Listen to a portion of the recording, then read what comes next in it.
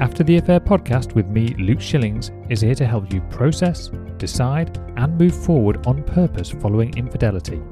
Together, we'll explore what's required to rebuild trust not only in yourself, but also with others. Whether you stay or leave, I can help. And no matter what your story, there will be something here for you. Let's go.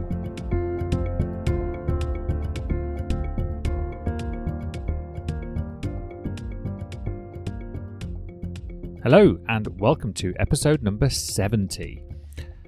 I've been thinking, if this is your first time here, this is the first time you've listened to me, then, well, welcome. I'm Luke. It's absolutely wonderful to have you here, regardless of the circumstances that may have brought us together. I want you to know that this journey, although probably not one that you chose, is a significant and vital step where we take a situation that wasn't invited but can be the catalyst for so much change, so much growth, so much more understanding of the people around us but also ourselves on a level that maybe we just hadn't explored before. It opens the doors to many areas of human communication and friendships and relationships in general that can be expanded and improved on, almost immeasurably. It's a really wonderful opportunity to take and move forward. For those of you who already know me, maybe you've been listening for a few weeks, a few months, maybe a little bit longer, thank you as well, of course. I feel like it's, I sit here in front of my microphone and it's you that I'm talking to, literally. And it's very rewarding for me. It's something that I get a lot of satisfaction, a lot of pleasure from, regardless of the feedback that comes back. And of course, when I do receive feedback, then even better still. It's like a win-win situation. It's interesting, though, that many of the people that I do connect with, having discovered me through the podcast, really feel like they know me. And it makes sense. I try to be authentic and genuine and honest and consistent. And obviously my main purpose really is to try and help. This just allows me a platform in which I can do that on a grander scale than just my one-to-one coaching. It's with this in mind that it really highlights the idea that a relationship, a friendship, is one person's thoughts about the other person. Because I have spoken about this before. When I was a teenager, I'd have posters on my bedroom wall of my motorbike heroes. So for me, it was Carl Fogarty, World Superbike rider in the 1990s. And then there was also Jennifer Aniston and some other famous actresses that took up some of that space as well. And I really felt a kind of a connection, if you like. I felt warm, I felt nice, I felt excited, I felt all kinds of emotions when I thought about those people, even if that relationship that I had was clearly one-sided. Obviously, I never met Carl Fogarty or Jennifer Aniston. And the interesting point being that relationship, I was still in a relationship. I'm not talking romantic, but I was in a relationship with those people. They made me feel, or at least that was how I saw it at the time, I felt emotion, I felt feelings of desire and love and admiration and, all of these things that ultimately created an experience for me. Yet they didn't have to actually do anything. They didn't, what I mean by that is they didn't have to do anything specifically to me or for me, or communicate with me in any way, shape or form. They just did their thing, and I interpreted that in a way that made me feel good. And the same is true here in the podcast. For the people listening to me and those who have got to know me a bit more, then there's that connection. There's that relationship that has formed, even though you and I may have never spoken in person. Now, isn't that interesting? How your thoughts can create a connection with another human being, having never actually met that person. So what does this mean for our personal relationships? For the people that we do know, for the people that we are connected to physically, or we see regularly. They're in our lives on a day-to-day basis. Maybe it's our children, maybe it's our family, maybe it's our close friends, maybe it's our partner. Well, it means that the connection that we have with them is still the same. It's still essentially just the way that we think and feel about that person, which means it's within our control. If we think about the idea of love, well, love is something that only you experience. You can't experience somebody else's love, nor can you give your love to somebody else. You can have loving feelings for somebody, and they can have loving feelings for you, but you can't actually exchange them. In addition to this is the idea that people are lovable. And I want to question and challenge that. I don't believe that people are lovable, at least in the way that we think they are. What I mean by that is their lovability is not dependent on them. What I believe is in the capacity that one person has to love somebody else. You as an individual, and everybody else for that matter, is completely lovable. We are 100% lovable. What this means is that the variation that we see in these relationships and friendships is all dependent on the person making that assessment. In this case, it might be you. Let's say you have a friend or somebody that you know well, and you feel very positive emotions towards that person. Does everybody in the world see that person the same way? Does everybody else feel the same way about them? The answer is obviously no. And the reason it's no is because we all have different thoughts about that person. So the lovability is not about the person. How lovable they are is not about them. It's about your capacity to love, your choice to love, because of the quality of thinking that you have about that person.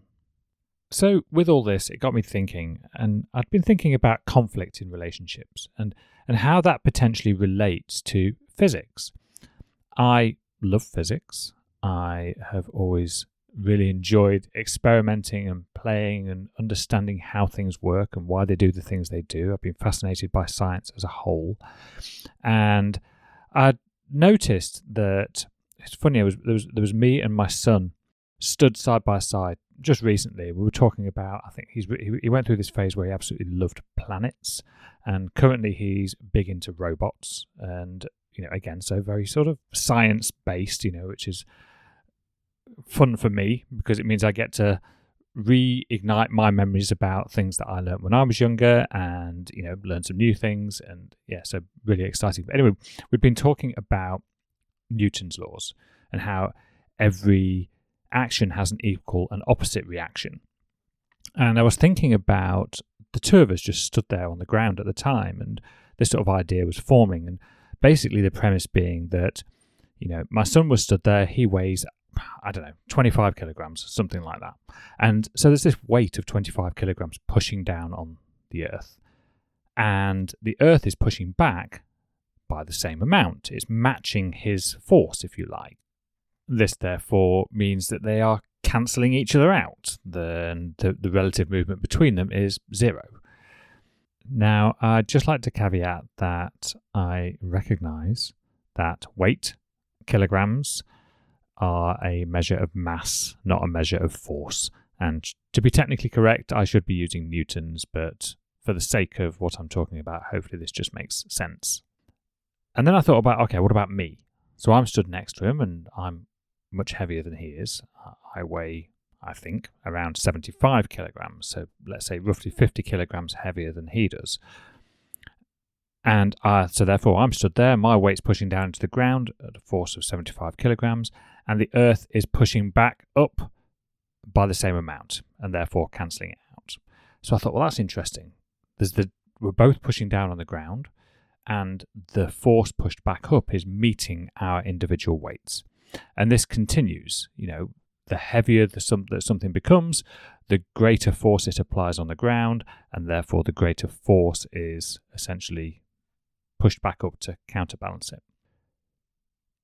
what I've noticed in all the work that I've done and all my own personal experiences is that the harder you push, the harder you resist, the harder you challenge somebody who you disagree with, whatever the circumstances, the harder the force you get back. So it's almost, if we go in a situation where we are reacting to our emotions, someone has said or done something that hasn't aligned with our values, our morals, or whatever it is, we've just been frustrated by it in some way, and we react in the situation. Maybe we shout, or we say something passive-aggressive, or something sarcastic, or we're just rude and inconsiderate, and we're not opening to the possibility that they may know something that we don't, or they may be just looking at it from a completely different situation, and we basically apply all of this force towards them. Now, of course, if we go based on the idea that with Newton's third law, that every action has an equal and opposite reaction, then the harder we push, the harder the resistance in return. And we see that all the time. We get angry with somebody, guess what? They nearly always get angry back. And even if they don't, even if it's met with a more dismissive, a more disconnected, a more disinterested approach, then there's still resistance for us. It still feels like resistance because we're not getting the thing that we want. And we have to push really, really hard to overpower that. And let's say we do overpower it. And I'm thinking particularly in like a dynamic where you've got like a parent and a child, because ultimately you are responsible for your children. If a child continues to do something that you either don't want them to, or isn't safe, or whatever, there becomes a point where you can, as a parent, theoretically, overpower that. And I don't necessarily mean in a physical sense, but maybe we could restrict the use of a device, for example, or we could ground them, or we could, whatever the consequence is, we could do something that is kind of out of our child's control. So we are able to like overcome it. But then it's, okay, well, how do we feel about that decision? When we sit back and now our son or daughters are upset or angry, or maybe they've gone back to the room and they're crying, or they've stopped talking to you, or they've said some things that, really didn't sound very nice. And actually all that's happened is the resistance has come back in a different form. But the same is still true. The harder you push, the harder the resistance. And when we get two opposing forces like that, they essentially cancel each other out to an extent. But what ends up happening is it creates like a wall. It creates like a divide between the two conflicting thoughts or ideas, which leads to no forward progress. And this is really the crux of what I'm talking about here. When we believe that the other person has to change for us to feel better, then we are always going to be victim to the behaviour of that other person. If we can accept the other person for who they are, with their faults and their flaws and their mistakes and their humanness, and still accept them as being lovable, still accept them as being worthy, and we choose to see the person from that perspective, it doesn't mean all the individual actions are necessarily right or wrong. It's not really about that. It's about looking at the human beyond. And it's like, do I want to increase connection with this person? Or do I want to decrease connection with this person? Now, for most people, particularly when it's in our close relationships, usually we're wanting less conflict. We're wanting to increase connection. We're not wanting to do things that have the opposite effect. Yet the harder we push, the further away we get from the results that we're trying to achieve. So what can we take from all of this? Well, how about we work backwards? We can recognize that when we create conflict, or when we are involved in conflict, that the harder we push, the more resistance we get back, which usually increases the intended outcome. We're not forming strong relationships, we're increasing disconnection, ultimately breaking down relationships rather than building them up. Then we can also note that our quality of thinking about another person affects the likelihood that we would even enter into conflict with that person. If we can understand and accept and truly love that person for who they are, regardless of their individual, let's say, behavioural faults, or at least our perceived our perception of behavioral flaws and faults, then it reduces the likelihood that we'd even want to enter into conflict, and we might want to consider other alternatives in terms of how we communicate with that person and overcome challenges that we face together. And then finally, bringing it back to the start, we're recognizing that our relationship is all about our thinking about that person, which is completely within our control. So ultimately, by choosing to think in a way that better suits our long-term goals, to view people in a more positive light, to be able to accept them for who they are, even if there are certain elements that you do not like or aren't in line with how you would do it, or maybe you even think that they're wrong. Of course, these are all subjective statements. They're things that you feel and you believe. And it's one thing to be able to own those thoughts and say, okay, this person sees something differently to me, and that's okay, versus this person sees something different to me and they're wrong, and I'm going to do everything I can to solve that, which, as we've learned, cannot be solved. All you end up doing is forcing. And when we apply the force, we're met with equal force and no progress is made. So take from that what you will. Think about how that applies to some of your relationships, whether it be with your partner, whether it be with friends, work colleagues, your boss, or anybody for that matter. How can you take this today and implement it in your life in a way that's going to ease, increase connection, and improve your relationships? Hope that's been useful. Look forward to speaking to you all again next week.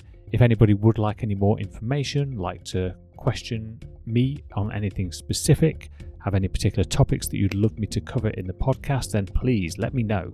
Drop me an email, contact me on social media. You can contact me at luke@lifecoachluke.com, or you can access my social media accounts at mylifecoachluke. Other than that, have another amazing week, and I'll talk to you all soon.